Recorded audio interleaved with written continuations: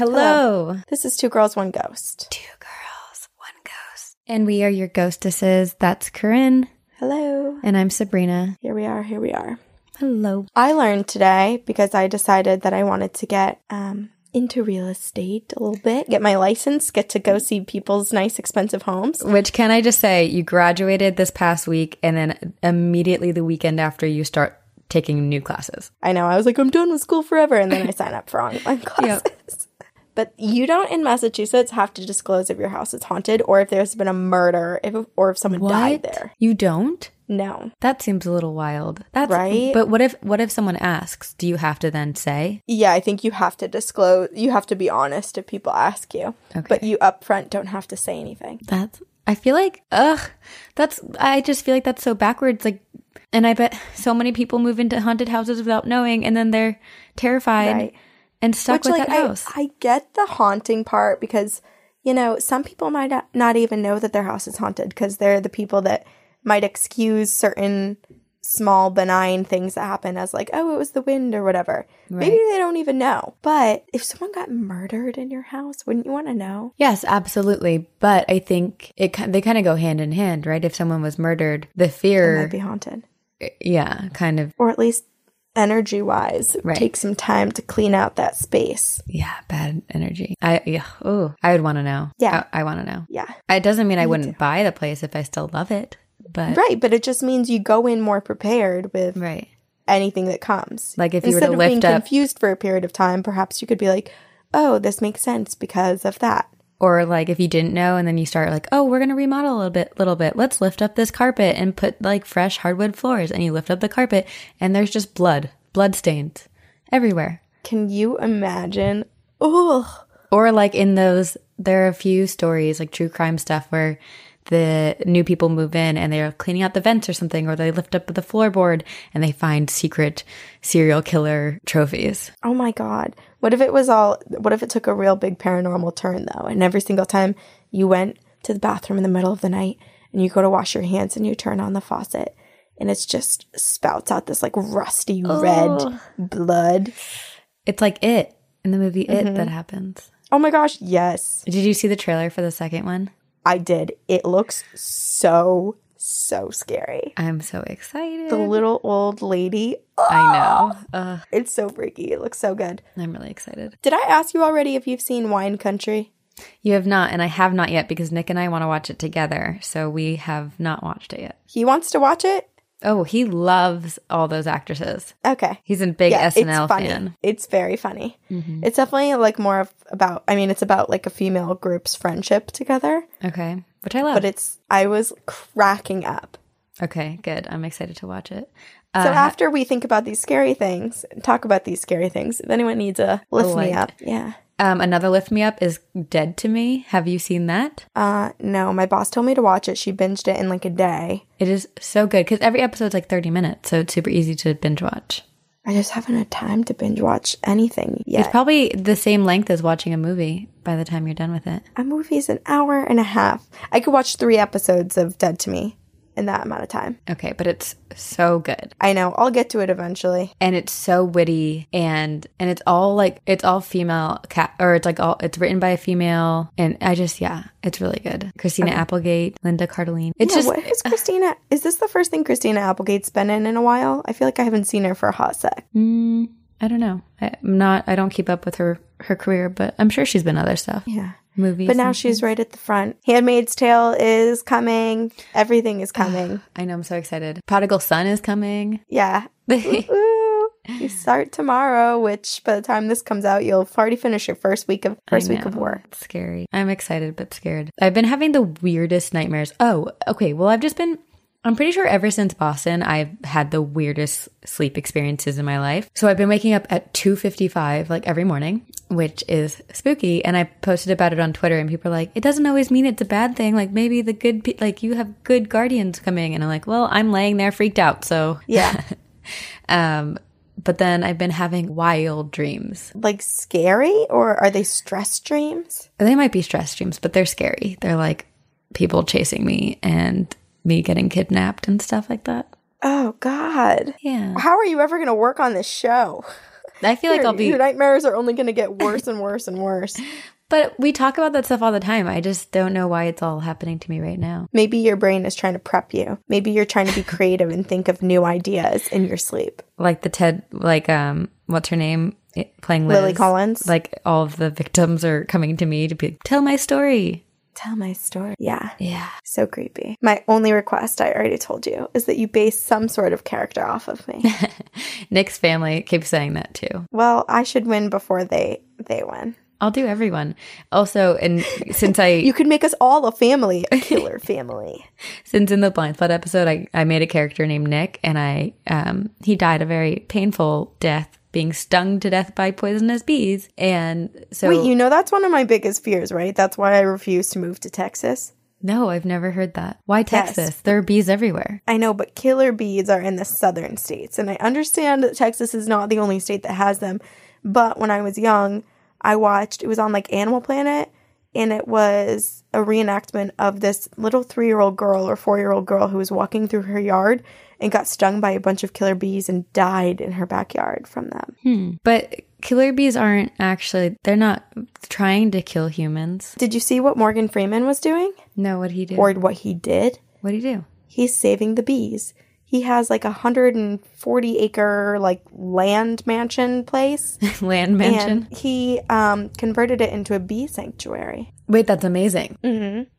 I wish I could do that. He said that he goes out and he feeds them, and he doesn't wear any sort of protective gear because he's not trying to harvest their honey or get up in their homes. He's just coming out and providing them with a little extra sustenance.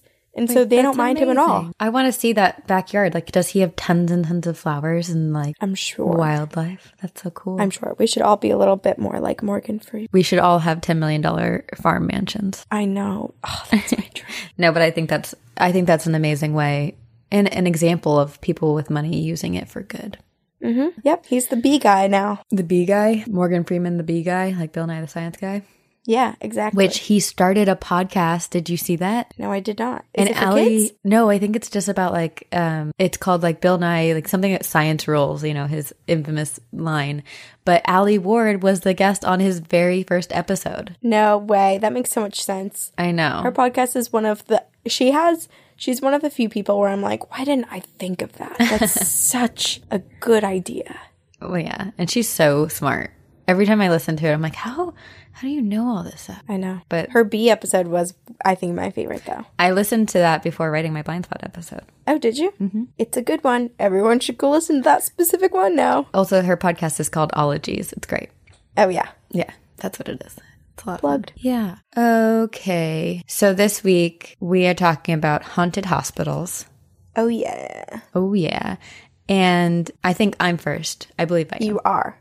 And you actually talked about this briefly back in, what episode was it? The Haunted Towns episode? Yes. Which I don't know what number that was. And then I reminded you that you could not change your topic because I didn't say anything about it in anticipation of you going into detail about it because it's amazing. Yes. That was, okay, so Haunted Towns was episode 77. I just checked. But I looked this up a while ago when we were going to do the haunted nurses and doctors, or ghosts of doctors and nurses. And I found this and I was like, oh, it is so creepy. And I had just read like one little blurb about it, and it reminded me exactly of Waverly Hills Hospital or Asylum and how creepy that place was. And so let's talk about Taunton State Hospital, aka the place where evil is hiding. So it's an abandoned psychiatric hospital that should be added to the places that we will never go to. Mm-hmm. It reminds me, like I said, a lot of Waverly Hills. It has a lot of negative energy, and just even doing the research creeped me out. Maybe that's why I'm having so many nightmares, because I researched like 5 episodes this week. Oh my gosh. Yeah, probably.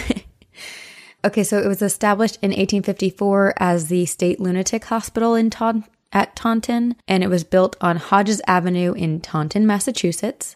Do you know how far that is from you, Corinne? Like 45 minutes probably. Okay. 30? Okay. I don't know. It all depends with traffic. It's like in LA. How far is that? Oh, 10 minutes, but actually an hour and a half. I know. You always have to allow like at least 40 minutes extra. Yeah. So its opening in 1854 made it the second state asylum in Massachusetts. And it had great intentions because it was built in this design It's like this famous design that was built that was used in a lot of mental asylums because it was meant to help heal the mentally ill. And basically a lot of, if not all, the cells were exposed to some natural light and had natural air circulation because it was supposed to help with their mental illnesses. Right? Sounds nice. Mm-hmm. And it had over 40 buildings. It had the main psychiatric ward. There were the juvenile facilities, a crisis center, sick wards, group homes. But by 1975, the buildings were kind of hard to keep up. And so by 1975, a lot of these buildings were in disrepair. And then it was added to the National Register of Historic Places in 1994. And then there was no plan to restore and protect it. So it was like on this register, but then no one had enough money and the government didn't have enough money to put into it to restore these buildings. So parts of it collapsed in, like the roof of the main building just completely collapsed. Then a lot of them were damaged by fires. And so in 2009, the government demolished many of the dangerously dilapidated buildings and shut down the facility in 2012. So there were like, through the years, there were some buildings that stopped being used. And so those ones kind of went into disrepair. And then other buildings were still being used and maintained. Kind of all the facilities were shut down in 2012. And there's only one portion of the hospital that is still active today. It's called a Women's Recover from Addiction Program. And it houses 48 beds. But aside from that, all of the other buildings are abandoned, except for all of the ghosts that haunt them. So sounds nice, right? Like it seems like a good facility, but as we know, most, if not all, I don't know. I don't want to speak in absolutes, but a lot of asylums in the 1900s didn't have great practices in taking care of their patients. It was a lot of, one, I think misinformation, and two, a lot of people like wanting to advance science and be like, oh, well, let's use these people who can't take care of themselves as test subjects. Mm-hmm. But there was also some other maybe satanic ritual stuff going on here. So like add that on top of all the other horrible stuff that's happening in mental asylums. And let's also add the fact that it's in the Bridgewater kidney bean. It is? Yeah. Oh, that's why you talked about it in the towns. Yeah. Bridgewater Triangle, which I call the kidney bean. But yeah, it goes through Taunton. What if the Bridgewater kidney bean started because of all the stuff that was happening in Taunton State Hospital? Oh my God, it very well could have. I know nothing, even though I did a full episode on it. Well, yeah, we don't know when it started. But so yeah, on paper, it appeared to be this life-saving facility with lots of opportunity and tons of doctors and nurses who would take care of its patients. It didn't appear as one of those understaffed places. Like they had really well-known notorious doctors working there. And unfortunately, as we know, many people were admitted to these hospitals against their own will. A lot of them had no capacity to take care of themselves. And yeah, so like some of the living conditions were pretty terrible just because people didn't really care about the patients. So they were living in their own excrements. They had lack of food. And God, it's just so sad. I know. And I feel like every time we talk about this or places like this, it is sad because the conditions were so horrible. And yet there are still places and prisons and things like that where it's still very similar and overcrowding is a very real thing. Right. But yeah, so these patients were treated more like inmates than patients. And so many of the patients lived there until they died. And so it's no wonder that it is haunted. And this is what's really exciting about it. So among all the thousands of patients, there are some very notable ones, some known for the good that they did and others for the horrible murdering that they did. Oh, okay. So I'll start with the good. One of the patients was the infamous Thomas Hubbard Sumner. And he was an infamous sea captain known for developing the celestial navigation method called the Summer Line. So basically using the sun to navigate. And he actually is so famous that the crater on the far side of the moon is named after him. What? It's called the Sumner Crater. Isn't that so cool? That's really cool. And unfortunately, when he turned 40, his mental state began to decline. And he lost his memory and didn't really have much competence. And so he was admitted into first the first hospital in Massachusetts and then moved to Taunton State Hospital where he died 26 years later. And he was great. He's great. He's still seen there sometimes. There's a man in a white hat who's seen walking around who just seems to be like wandering and people think it's him. Mm-hmm.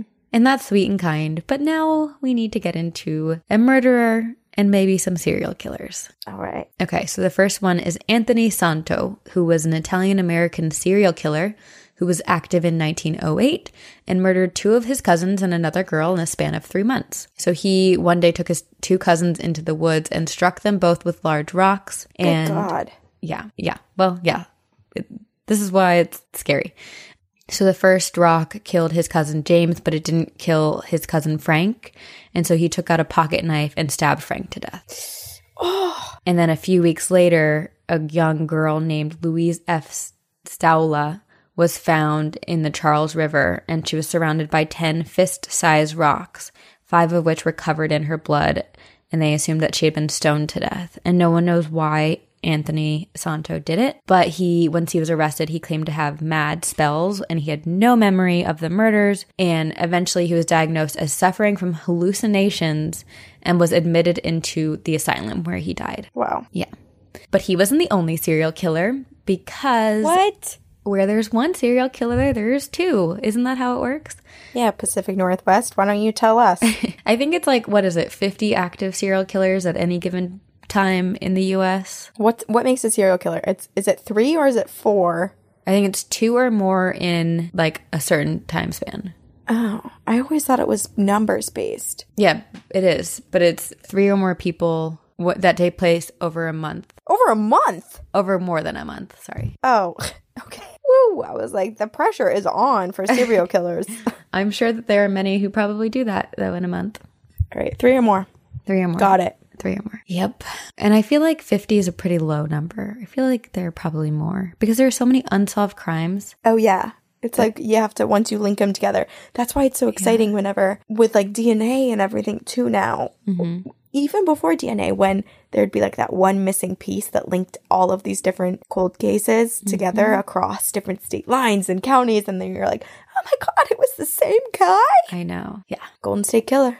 Mm-hmm. I want him to like just tell all. Mm-hmm. I hate there's nothing worse than like serial killers who get arrested and it's like, we have all this evidence on you, and then like die without ever having like confessed to it. Yeah. Like, okay, so I was talking to someone about the Ted Bundy movie on Netflix with Zac Efron, and how they don't know anything about Ted Bundy really. They just watched it because of Zac Efron.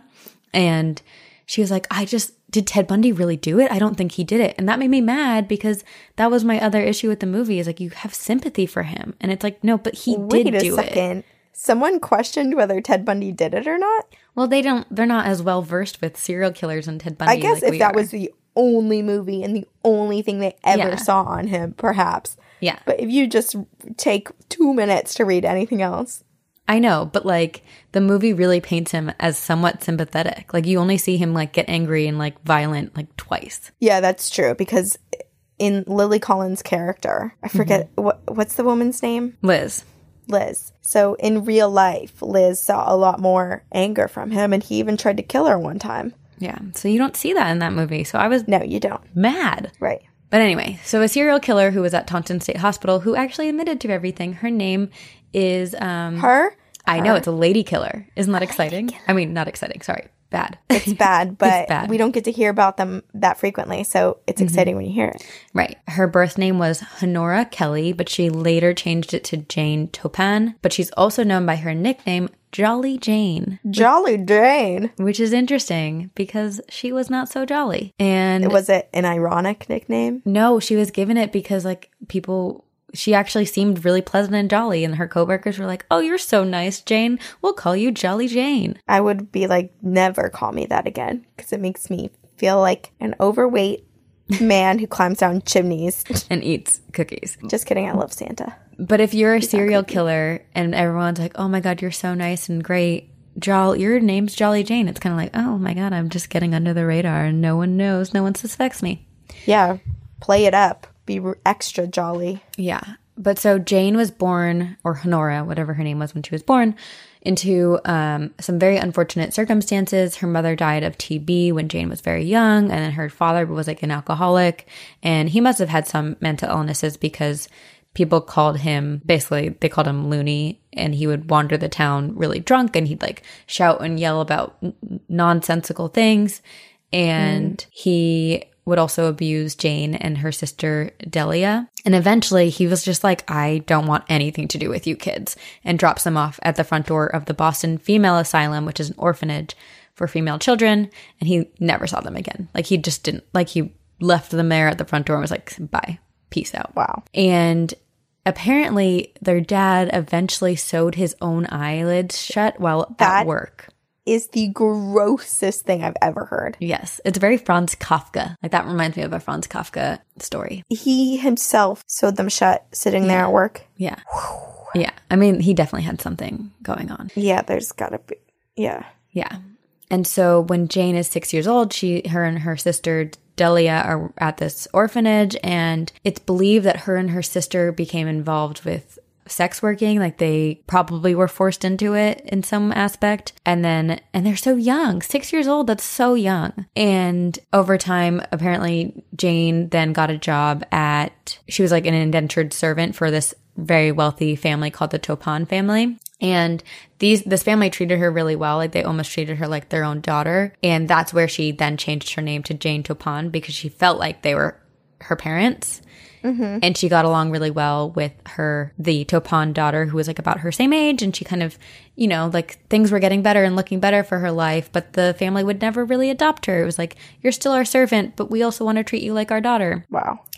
And so at this point, her life kind of seems to be changing directions. She then goes to train to be a nurse at Cambridge Hospital. And it's there that she gets the nickname Jolly Jane, because she was so upbeat. She had a positive attitude. She loved coming into work. She was so friendly. She talked to all of her coworkers, but obviously it was all an act, because Jane hadn't really changed. She just wanted to learn how to acclimate and present herself as the woman people expected her to be. And then she was a nurse with access to medical equipment and supplies and patients.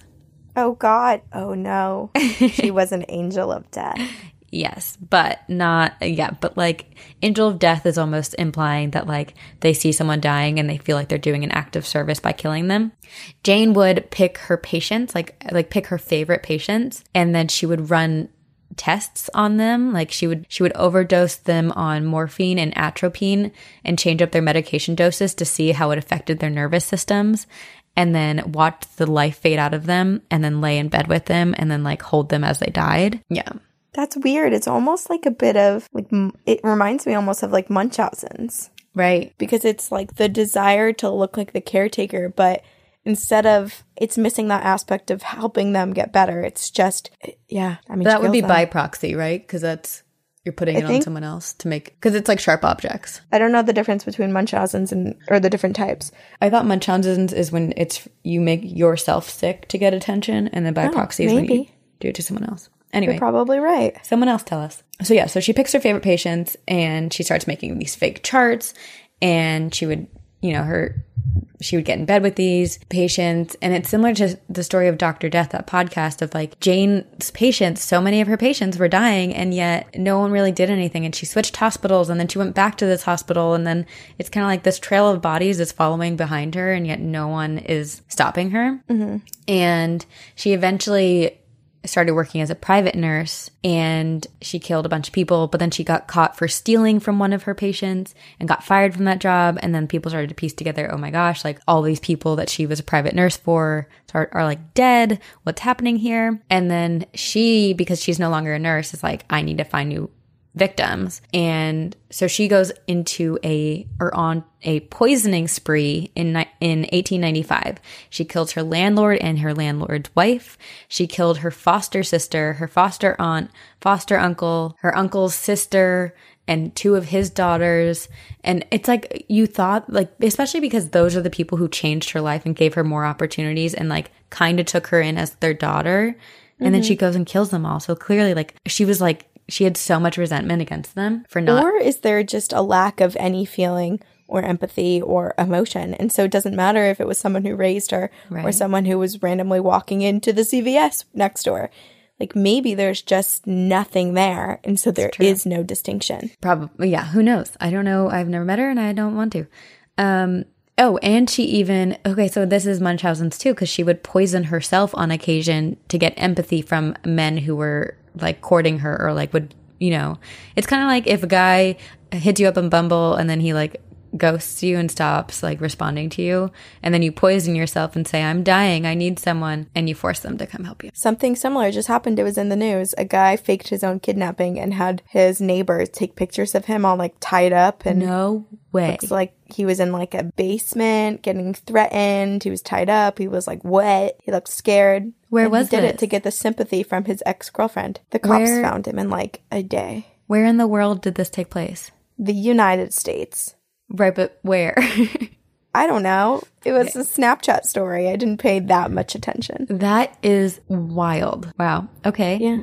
Well, I guess there are many Janes out there in the world. Yeah. So it's not until October 29th, 1901 that Jane's arrested, and a year later she confesses to killing at least 31 people, and she was then kind of made she was given this title of the woman who, or the person who killed more helpless people than any other man or woman who had ever lived. Wow. Her crimes were so unbelievably grotesque and violent that everyone was convinced that there was no way a woman would do such a thing unless mentally ill. And Jane's like, no, I knew what I was doing and I liked it. And I like to fondle my victims as they died, and I like to see their inner workings of their souls through their eyes and see it slip out of them, and it gives me sexual thrill.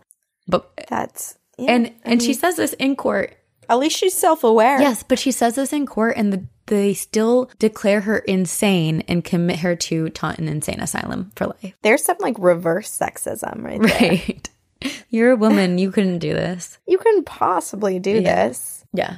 So she goes to Taunton State Asylum for life rather than to prison. And then there's one other well-known inmate of Taunton State Hospital. And you may know her, Corinne, because she gave her mom 40 whacks. I was just about to say, Lizzie Borden.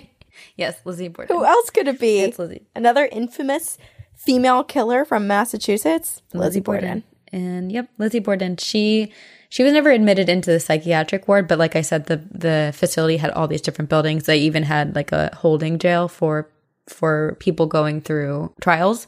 And so she was held in that part of the jail during her trial. And so, yeah, the patients are scary, but also some of the inner workings and day-to-day activity inside the hospital done by the nurses and doctors could have been, if not were, even worse. And it is said that some of the doctors and nurses would remove patients from the rooms for a so-called procedure and then would take said patient down to the depths of the building, down to the basement, and then would sacrifice that patient in satanic rituals. And there are documented reports that say that Satan himself would appear and visit the hospital. Like there are doctors and nurses who perform these rituals and then would like kind of in like a weird ritualistic documentation, kind of like dark magic way of writing down like today we sacrificed, and it would be like a patient X or like their own identifier. So like you wouldn't say the name and it wouldn't be the same file number as it is in the hospital, and Satan appeared and it'd be like documented like that. And not all of it's been found, but there have been some documents like that. That's so wild. Yeah. And it makes me wonder, are they just doctors and nurses that have gone bad? Like that they always intended to go through medical school and nursing school and physician assistant school or whatever, right, with the intention of saving lives and helping people and being there for people, and then just something happened where they suddenly decided to sacrifice people and do everything against what you're intended to do? I don't know. Or do you think that these people sought out that profession knowing that they would have easy access to sacrifices to, or for whatever they owed to the devil? I mean, probably a mix of things, but then I also, just in this circumstance, it sounds like there are multiple nurses and multiple doctors doing this. So how do they find each other? Was there a weird beginning of a cult? Like there was one doctor who went to school for that purpose, wanted to do bad, and practiced Satanism, the dark side of it. I know there are people who practice it and it's a fine religion, but it's been abused and it's a darker version too. And then they join this hospital and then they recruit people to join them. Who knows? I don't know. Mm-hmm. Because yeah, like I'm just imagining like on the lunchroom bulletin board, join our satanic cult, like down in the basement at 5 p.m. Bring patient X. Seriously. I mean, if they had that many people from the hospital, right, it kind of sounds like maybe that's how it was. Yeah. But so you can argue it's just legend and like, you know, it's one of those things that has been spread all over that area and lots of Massachusetts. But there are documented records where patients violently refused going down to the basement. And when refusing, they were then violently punished. And those are in medical records. Because the patients themselves probably knew that if they were going for a procedure that they weren't told for, they knew that they were going down to the basement. And they knew that other people who went down to the basement never came back. Yeah. And a lot of the victims, or a lot of the patients, because the facility closed, so a lot of patients actually like died there. And then when it closed, people were moved. But there are a lot of patients who are not accounted for, never left the facility, and never on record died at the facility. So where did they go? They were in the walls. Oh my God. What was the right answer? Well, that no one knows. But they were dead. They were sacrificed. There are like some unmarked graves throughout the land, and no one's really taken the time to dig them up, but they believe that the nurses and doctors who were partaking in this buried the victims throughout the property. Oh, God, yeah. There were also other staff members who did not partake and had no knowledge of the rituals. There was one man who attempted to go down to the basement just for business purposes. And actually, there were multiple staff members who this happened to, but there are a few that like have been talked about often. So they'd go down to the basement to get, I don't know, medicine, medical supplies, or whatever was stored in the basement. And when they reached the bottom of the stairs, they felt themselves unable to move, as if there was a wall in front of them, but there was nothing there. So something was physically blocking them from going down into the basement. That's so creepy. That's so creepy. I know. And there's one man who was an interning psychiatrist who experienced it for himself, and he hit the so-called wall and was struck with horrible pain and sadness. It was so intense and emotional that when he went back upstairs and was able to go back upstairs, he quit. Seriously? And he had... Oh, man. Yeah, and he was struck with like horrible nightmares, and even talking about it today brings back all those feelings and visions that he got when he hit the wall. Another staff member hit the wall and again had these crazy visions hit him, and he saw like a vision of what happened and what was taking place in the basement. He could smell smoke, he could hear drum beating, he could hear chanting in like a language he couldn't understand, and he saw like all these candles, and he was horrified. And so he takes a step backward from this invisible wall and starts going back up the stairs, and the visions recede. And then every night after that, he kept having nightmares and visions of what was happening in the basement. Whoa. Yeah. Other staff members would go down to the basement and see very strange markings all over the basement walls, and they'd request to have them removed, and they would. And then the next week or night or however long of time, they'd go back down and the markings would be back. That's so scary. Yeah. And so rumors of this satanic cult spread, and they were like, this operates in the basement of Taunton Hospital. And kind of soon after the rumors begin, the governor of Massachusetts ordered that the facility be closed for good. And there's no official reason stated in any of the documents of why they closed it.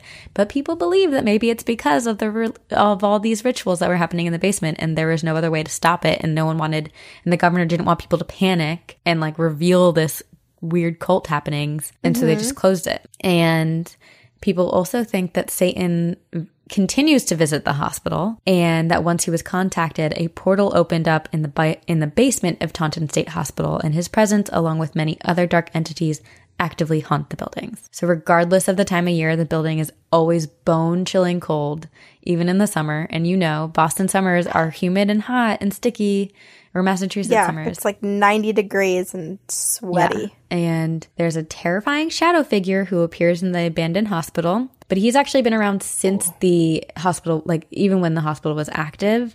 And there were patients who would awake to a dark mass that looked like a faceless man standing in the corner staring at them.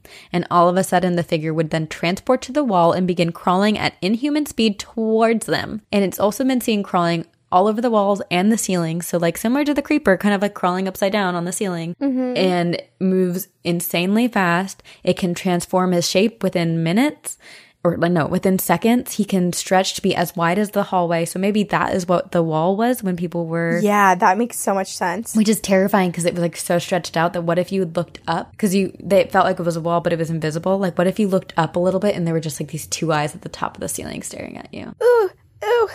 Ooh.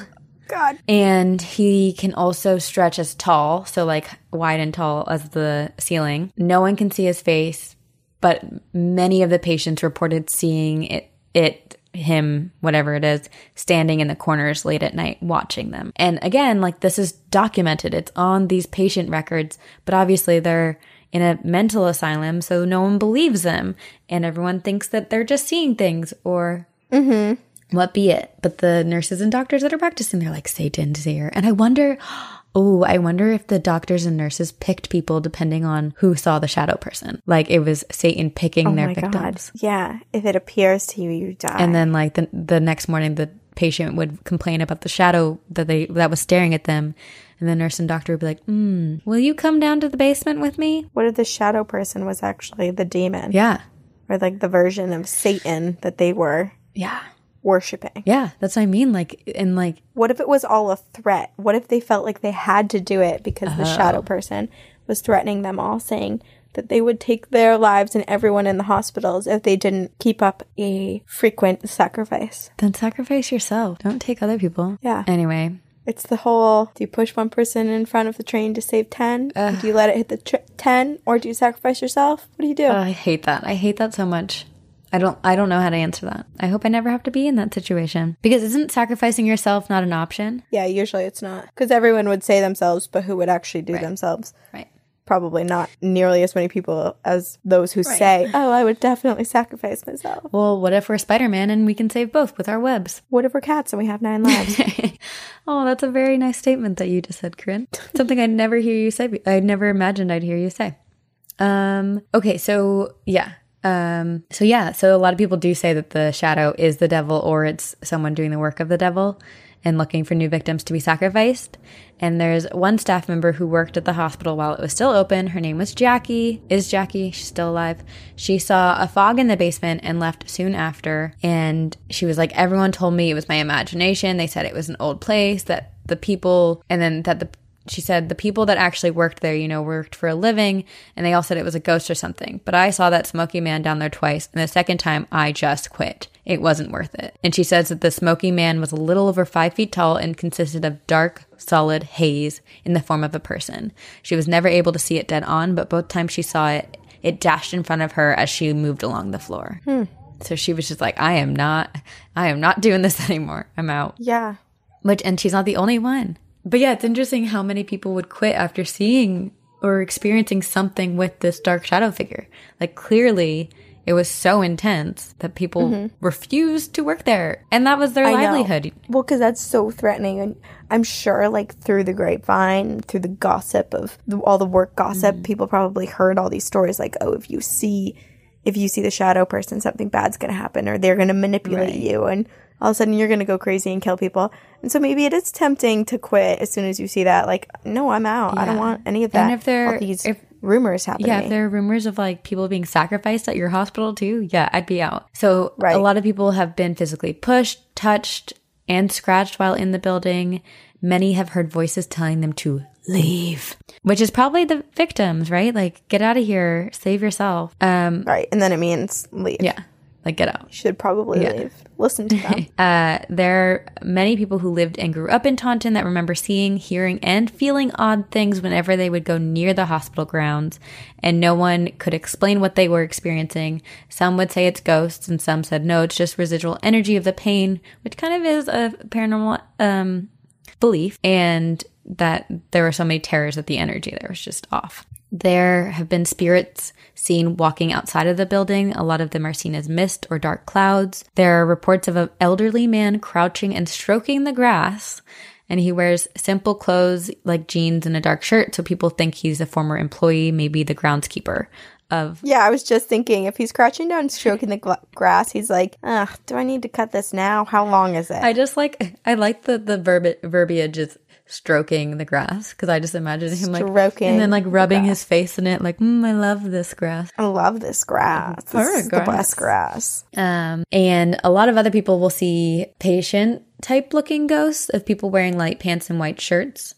And also the groundskeeper man, a lot of people like approach him because he looks like a real person, and he'll smile and then just disappear. And there are also within the building, there are screams heard from the areas where electric shock treatments took place, and residents have had so when residents were actually in the building, their lights would turn on and off in the middle of the night. And the abandoned or burnt down sections of the buildings have rooms that light up in the middle of the night, even though there are no working lights in the building. Yeah. Mm-hmm. That's terrifying. Oh, can you imagine if you were trespassing and you were an urban explorer and you were going through Taunton State Hospital, and then you just see the light turn on a few rooms down from where you're standing. And the lights don't actually work in that building. That's oh my God, I would horrifying. shit myself. I'd back myself into a corner and just hyperventilate until the sun came up. And then a shadow taps you on the shoulder and you turn around and it's stretched. And I'll say, okay, you're here. All right, I'm ready to go. I was looking for you everywhere. Oh gosh, that sounds terrifying. Grab the car. There are also people have heard or have seen small children and disheveled adults peering down at them from like up in the windows where people no longer are, and they're all abandoned buildings, and it's during the day as well as during the night. So yeah, maybe you could assume it's people trespassing, but people I doubt would trespass with like young kids or young kids like tiny toddlers by themselves. So ghosts. Yeah, but the teens might trespass. Definitely. But like, it's like young kids, you know? So the property around the hospital is also very haunted. And so when people go to visit the abandoned buildings late at night, they hear moans and cries for help. They hear unexplained banging, and they've seen strange lights and orbs, as well as icy cold drafts. And they always feel like people are watching them, as if like eyes are on them, especially from within the woods. And ooh, what? Yeah. Why? Because that's what the fuck is in the woods? God damn it, I'm so scared of this place. Well, it's also very, very hard to actually get onto the abandoned property now because they have like this really tall fence. But obviously, you know, some people still do. But there's a story of when the hospital was still active of a patient who attempted to escape the hospital, and he climbed through his window and he began to run, and all the nurses and doctors start chasing after him, and he doesn't know where to go, and he sees a cemetery. So he runs there and he sits behind a tombstone, and he's crouched there and he's like shaking. He's like kind of peering over, looking to see where the nurses and doctors are, listening for them. And his breath is really heavy, and all of a sudden something grabs onto his shoulder and he freaks out. He thinks that he's been caught. He thinks that a doctor or a nurse found him. So he looks behind him and no one's there. Oh God. And so he is darting his eyes left and right, doesn't know which way to go. And he hears a voice whisper in his ear, "Leave." And he was so terrified that he ran back to the hospital and turned himself in. Yeah. Which is like, what? Why would you turn back? It's clearly this ghost is telling you to leave, get out, because you don't want to end up like him in a grave that no one knows you're dead. Right, but in the moment, you're probably so scared that you're like, I just need to be by other living humans. I know. And then so this guy, he turns himself in, and then the next morning, he woke up and had a horrible bruise on his shoulder where he felt the grip on his shoulder in the cemetery. Ooh, so it was a very strong grip. Yeah. And so, yes, a lot of bad things happened in this hospital, but I will leave you with one nicer, sweeter tidbit. So in the later years, closer to its closure, the hospital would host dances every Friday night where people in the community could go and dance with the patients. Isn't that really sweet? That's really sweet. And there are a lot of patients who did spend their time in that hospital and are now either elsewhere or living in the community, who've said that they view their time in the hospital as life-changing and very positive. And so it went from bad to good. Correct. The evolution of Taunton State Hospital was a positive one. And so today, most of the abandoned sites are monitored by motion-censored cameras and protected by a 15-foot fence.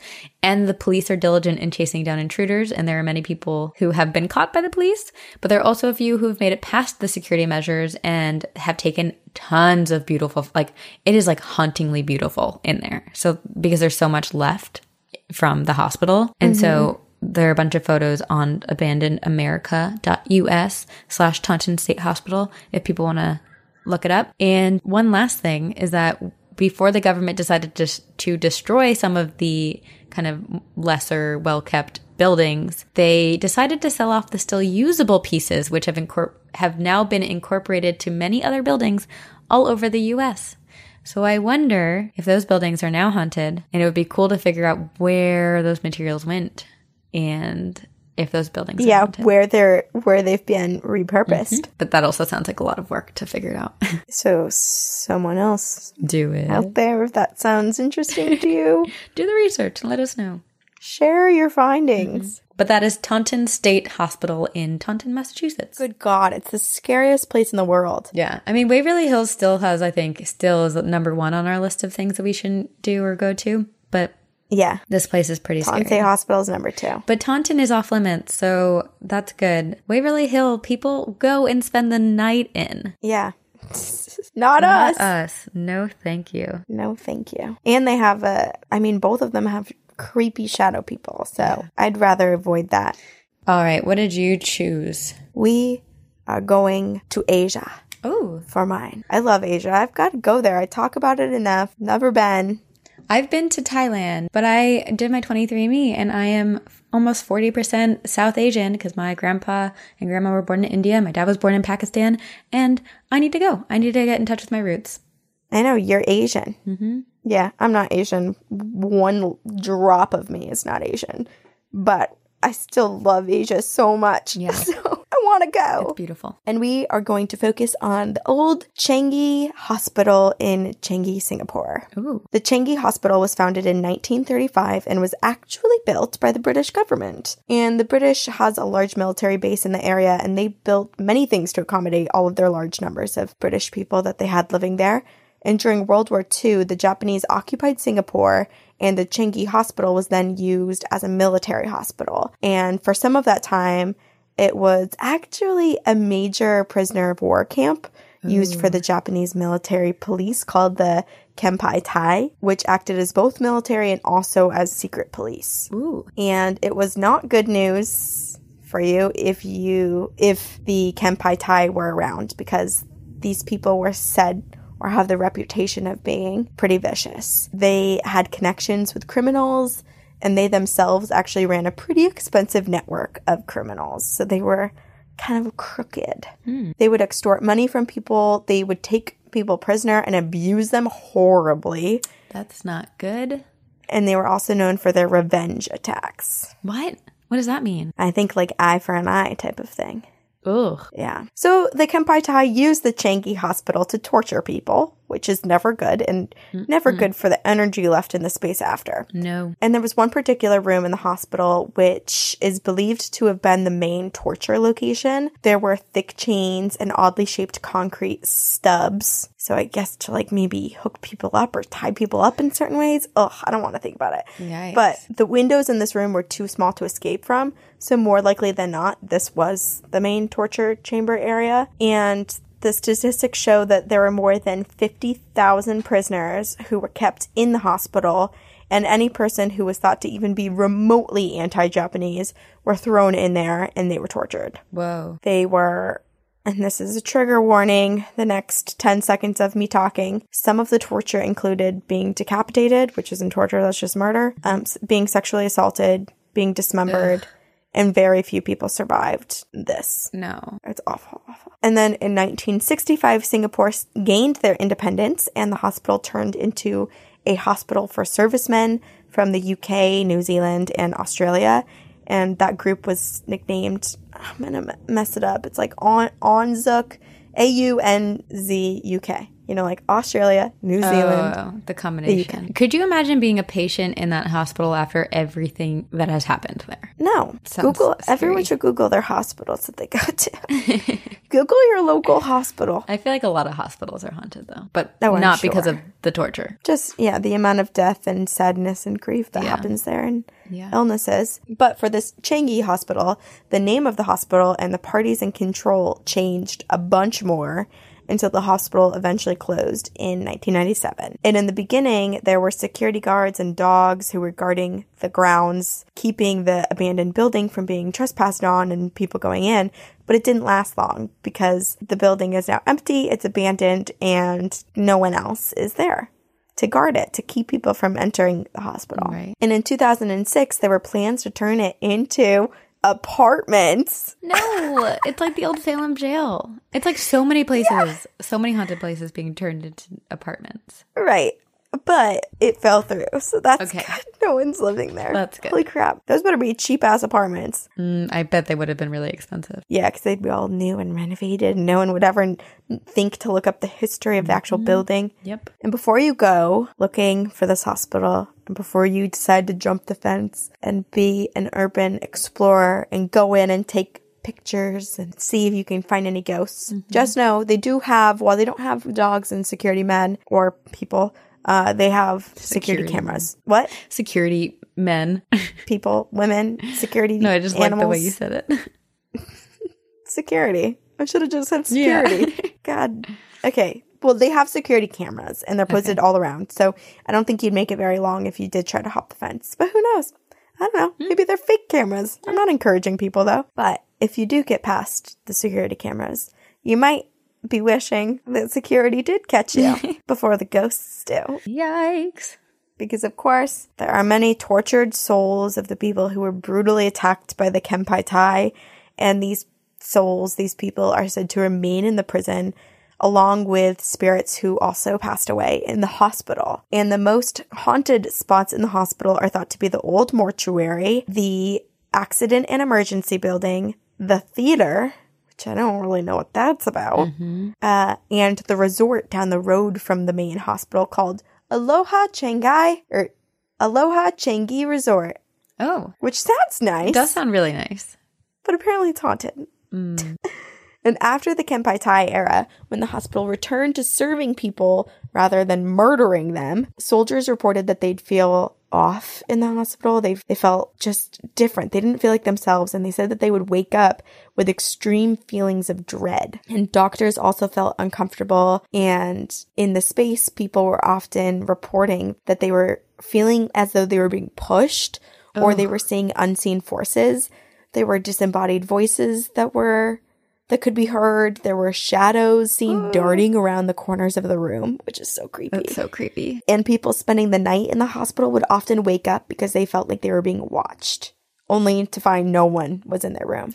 Don't like that. Nope. And sometimes patients would wake up having just had a nightmare that they were being tortured by men in uniforms. So I wonder if it's like the souls of the people, the Kempai Tai, that actually did torture, like if they're continuing. Oh, right.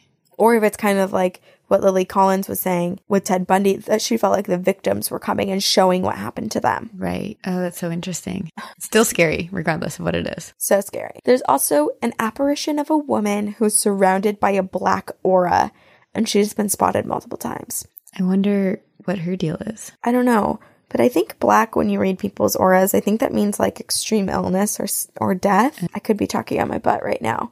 But I wonder if it means that she is something dark, or if it means that she maybe passed away from illness or passed away suddenly or Interesting. something. I don't know. I don't know. Or wherever anything. she goes, people pass away. Yeah, I don't know much about auras. I would love to get mine read. I've been told 3 separate people who don't know each other at all have come up to me and said that my aura is light purple. Interesting. What does that mean? I don't know. Okay. Should probably look it up. Yeah. But it's been consistent, and it's been throughout like 7 years. I've had people, like the first person was probably 7 years ago. Whoa. And the last I'll person tell was you what it probably means. like a year and a half ago. I just Googled it. It means creativity, ideas, and enlightenment. Having an aura of this color can indicate all of these things, as well as healing, cleansing, and soothing of the soul. If your aura is purple, you may find this says a great deal about your spiritual, emotional, and physical being. I will have to read more about it. Yeah. Because obviously that's my aura color. 3 separate people in different states have told me that. Yep. And you'll have to get yours read too. Yeah, we'll do that. We'll do it. Maybe in Nashville, Yeah. we'll find a place. I know. I didn't go to like an official place. They were just random people. So if any random people see us, they can read Tell ours. us. Tell us. Okay, so once the hospital was officially abandoned for good, the paranormal activity only increased. So that's a given. So like now it's abandoned, but before, in between it being this horrible torture location and it being a hospital that actually tried to serve people and make them better, all of these different types of people came in and obviously imprinted their energy onto the space, and there's plenty of souls, I'm sure, still hanging around. Yeah. So now that they have no one else walking around bothering them, they've become extremely active. What once was a whisper or a word that people would hear has now become a scream reverberating down the empty halls. Oh. And people nearby the hospital or illegally exploring the grounds have also seen full-bodied apparitions of people covered in blood. Oh my God. So it's like the sounds and the images have just become more and more intense. You're kidding. No, I'm not. I hate that so much. There's it's also so a heartbreaking, video- but also terrifying. Imagine seeing that. No. And where like people used to hear like words or like whispers and be like, oh, what's that? But now it's just a full on like blood curdling scream coming from the building. There's a video online of what's believed to be a captured apparition. And the video was taken by someone who was exploring the halls, and they zoom in on the open halls across the courtyard. So it's like a big courtyard and the whole center's empty. So you can see from like one window into the next window, like 30 yards away from you. Wow. And the videographer scans across the building, and then suddenly a blurry apparition appears. And it actually looks, I replayed it over and over and over again. And it kind of looks like a female nurse carrying something in her hands. Oh. So maybe a baby. Oh, that's cute. And as far as we know, this video is real because it is one of the videos that has not been disproved yet. No one's been able to debunk this video. Oh, I like that. That's fun. Yes. But one of the creepiest things to happen in this hospital happens at night. As When they the night always falls. do. Yes, the sun leaves and so does your safety. So often there are paranormal investigative groups that will go in and they will enter the hospital searching for ghosts and walking around the grounds. And often one of the investigators will be separated or they'll go missing for a little bit. And the separated person always reports the same exact thing happening to them. They thought that they were following a fellow investigator to a remote part of the hospital, but as they go further and further from the main group, they notice that the person who they had been following no longer looks like their team member. And it's someone else now. An apparition who turns and tells them, you don't belong here. It's dangerous. Please leave and do not come back. Okay, that's a good warning. Get out. Yeah. And then the spirit just vanishes. Okay. Well, it's scary, but I'm glad that the spirits are doing that to try to protect people. Yeah, because it's like a fake doppelganger. It's like it takes on the appearance of something else to lure you away and scare you enough and make you vulnerable enough that maybe you will leave. Yeah. Ooh. I understand the tactic. Yeah. But that is one of the many reasons that you should leave all the ghosts at Changi Hospital alone. And if you're still itching to go see the place, perhaps you can settle for the second best. Universal Studios Singapore has created a replica of the hospital, and so maybe you can just go there instead. You can go inside of it at Universal? Yeah, I think so.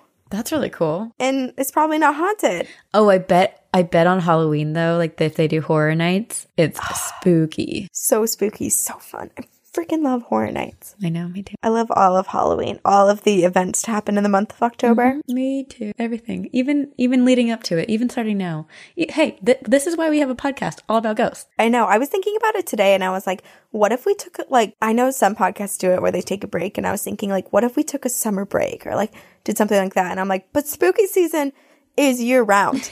And it doesn't stop places just because it's not Halloween time doesn't mean that places aren't haunted. Yeah. AF. Yeah. And everyone needs to know that ghosts are always here, not just in Halloween time. No, not just when you're in the mood to get spooked. Yeah.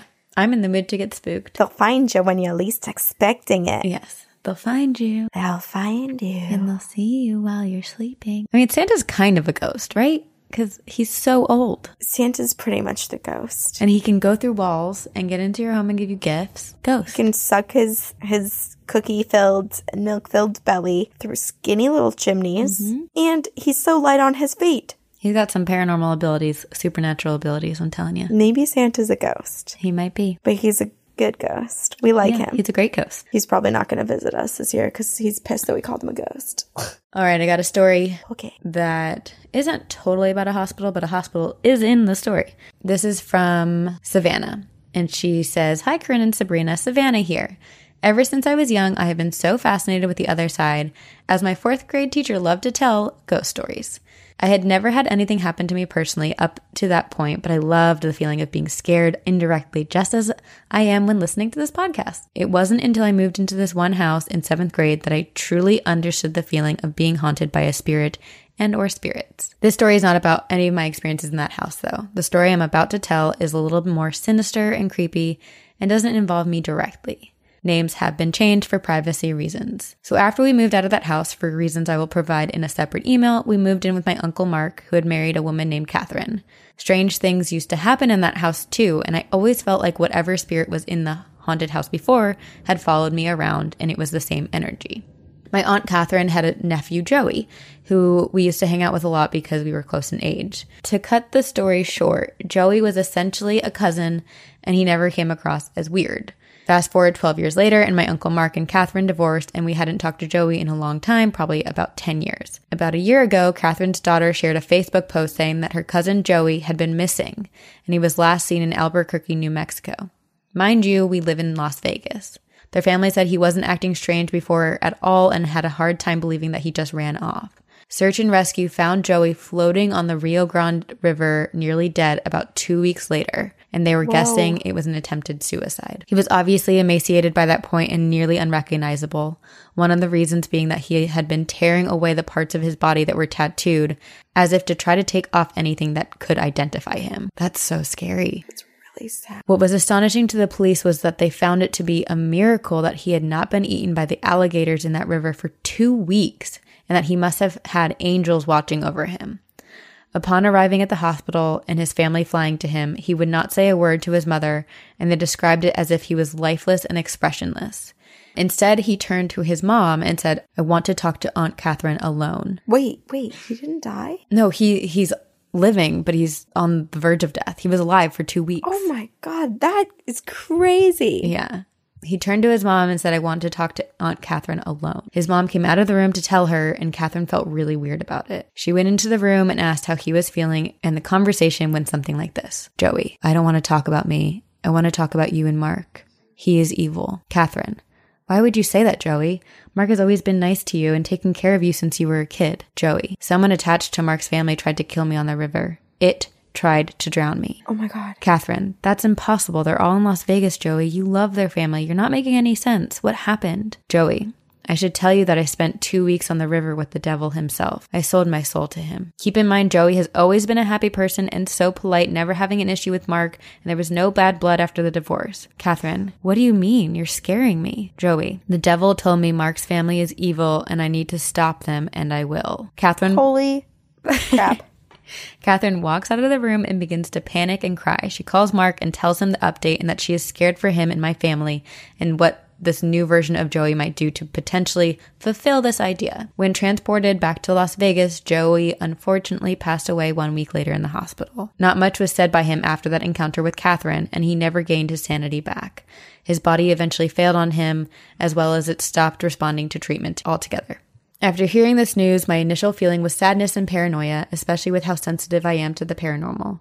I was very unsettled. The spirits that have followed me around had not felt aggressive up until that point, but all of a sudden I had to wonder if whatever it was something more negative, that whatever was attached to my family was related to the devil on the river. I get an uneasy feeling every now and then, but nothing substantially haunting has happened after that. I just can't seem to shake the thoughts out of my head every now and then of what Joey experienced and why my family was brought up so randomly. Why would Joey ever think of my family as he was on his last days, and why were we brought up as a negative thought, when we have always gotten along with him and shared great memories? What could have been filling his head with sinister thoughts towards his family? I guess we'll never know, and until then, I will keep saging my home so I hopefully don't ever have to find out. Yeah, I have 1 million thoughts running through my head. I know. Because when you're 2 weeks of nearly just living, I mean, he 2 weeks without sustenance on a river after possibly attempting to take his own life. The body starts shutting down and you start becoming delusional. Yeah, exactly. But at the same time, if we take the stance that that didn't happen and we just try to dissect what could have possibly happened between his or in his conversation with the devil, it makes me wonder if it was just solely like Mark's family was just completely targeted at random, because it's like, oh, we're going to target family members, and someone who's not your immediate family member, maybe it's easier to make you detach and go a little darker if it's someone who's not like immediate blood. Right. Or do you think there was someone in Mark's family who maybe, I'm thinking two things, maybe someone like did a little something with dark magic and somehow got involved with something and became a target, or the opposite. What if someone was so filled with like love and light and protection, that the devil found them as being a threat, so was trying to make Joey go after them. I also wonder, I mean, we've talked a lot about how when you're on the verge of death, on the cusp of death, how there are different spirits and kind of powerful beings that come down to you. And maybe if the devil was like, I can take this soul, like this soul can be mine. So Joey's floating along the river and the devil comes and visits him and is like, I'll keep you alive if you sell your soul to me. And when you do, I need you to do this. And like, it is a horrible thing to his family or what be it. And was it even Joey at that point, you know? It's just also sad. It's heartbreaking. It is. Okay, what do you have? Okay, this is from Teresa. Hey, Sabrina and Corinne. I just started listening to the podcast and I'm a huge fan. I'm listening from the beginning right now and I'm not caught up, but I like it that way and have so much to listen to. My name is Teresa and I'm a nurse from Michigan. Recently engaged, I have been spending my time planning a wedding, doing Pure Barre, taking care of our puppy, and looking to find a new job. Lots of stuff. So many things, and all great things. Taking care of herself. I have a few stories and they're not as crazy as the ones that get picked for the show, but I always wanted to write you guys. Well, look at us here. The weirdest thing about podcasts is it's like I have these two really good girlfriends that I never talk back to. So this email is a bit therapeutic, if anything. Oh, that's so cute. Anyway, here it goes. My first story is about a shadow figure. However, I feel as if mine isn't a typical shadow figure story. When I was in high school, I was not in a good relationship. My first one, of course, and I'm someone who has a hard time breaking up with someone, so I stayed way too long. Anyways, one school night, I was sleeping away when I suddenly woke up and next to my bed stood a figure of a man. Ordinary height with a fedora-type hat on. Hat man. I looked at him and I felt a sense of calm. I wasn't terrified, and I fell back asleep despite him not leaving. Now, I didn't think much of it until I met my boyfriend in the hall before class that morning. He looked rough. He had a few bad habits, so looking rough wasn't so unusual for him. However, he began to talk about having a realistic and terrifying dream the night before.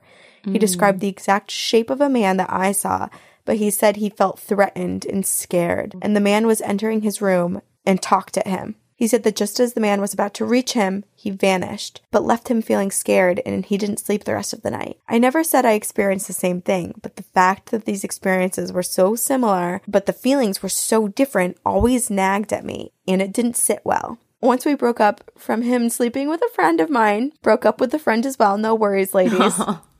Glad. Yes. Glad to hear it. I was almost immediately brought back to this visit we each had in the same night. I know shadow figures are supposed to be evil or unsettling, but I just feel like someone was trying to tell me something that night, or to offer me protection, or maybe offer me support that I didn't realize that I needed. If you have any thoughts, let me know. Wow. Another encounter I had is at a famously haunted spot in Detroit.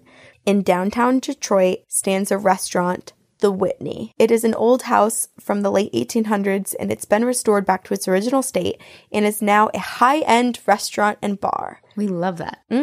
Rarely do I get to eat at them, but love it. It was built by the Whitney family, lumber barons, and has been everything from a private home to a tuberculosis hospital and hospice. You should totally hold a live show there. Oh my God. She's about to tell us something scary and then ask us to go there. If you do, please let me know. Anyway, one day, my best friend and I had a drink in their ghost bar. The top floor has a bar that had a badass happy hour and lots of spirit activity. The bartender shared a photo they caught one night that shows a ghostly gathering at a seemingly empty table. No way. If you ever make your way there, make sure to ask the staff about experiences that they've had. They're the best stories. Meanwhile, during our visit, the elevator was being ridden by someone unseen. Every so often, from behind you, you'd hear the door ding, and the door slide open, and no one step off. It was one of the most common ghostly encounters there. Someone or something rides the elevator, and no one messes with the buttons. We were even there when no other guests were in the home because we walked in without realizing that they weren't open yet, but they still served us. Oh, that's nice. Did I mention that this place is awesome?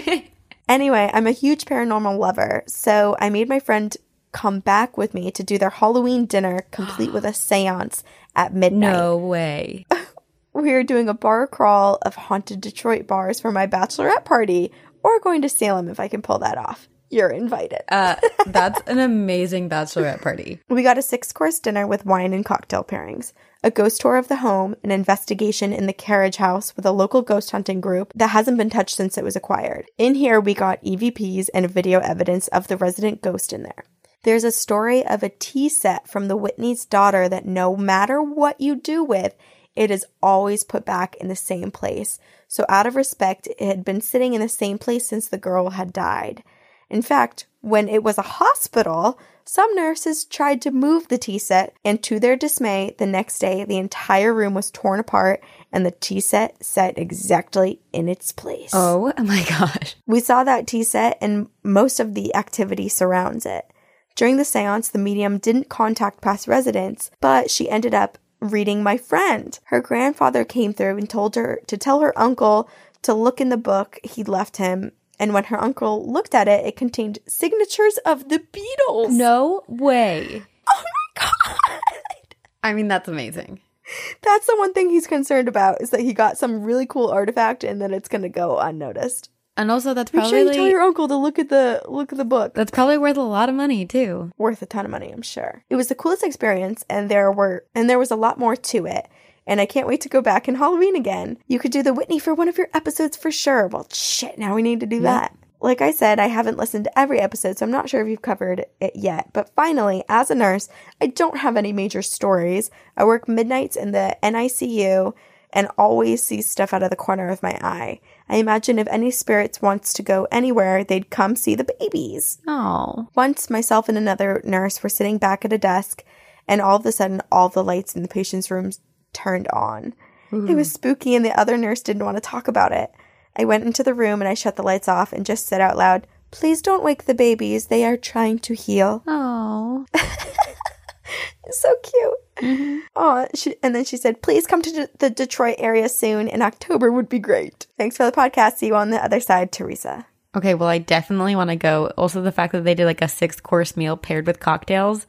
I know. And then tell you ghost stories? I'm sorry. Is this our dream location or what? Yes. I want to go so badly. Feed me, give me beverages, and give me spooks and stories. Yeah. Okay, so her first story with her and her boyfriend seeing shadow people and her having a completely different feeling. I think her theory is pretty spot on. Me too. And also, if it was the Hat Man, it does make me wonder if somehow the Hat Man has an attachment to her and her family. You know how sometimes they say the Hat Man is like passed down? It's like a familial line of people who experience the Hat Man. And it's also like a symbol of bad omens, like something bad's going to happen. Yeah. So it's like a warning. Or it could have also been like a guardian type of protective spirit that just doesn't have the ability to fully appear. Right. And so or didn't want to in fear that it would really spook Teresa and her now ex-boyfriend. Right. So fascinating. Dang. I really want to go to the Whitney. So I want to go to the Whitney too. I can't get over it. The tea set is so funny. Like they're just so particular about where it is. I know. I mean, it was a hospital. They were trying to move the tea set to probably make room for babies and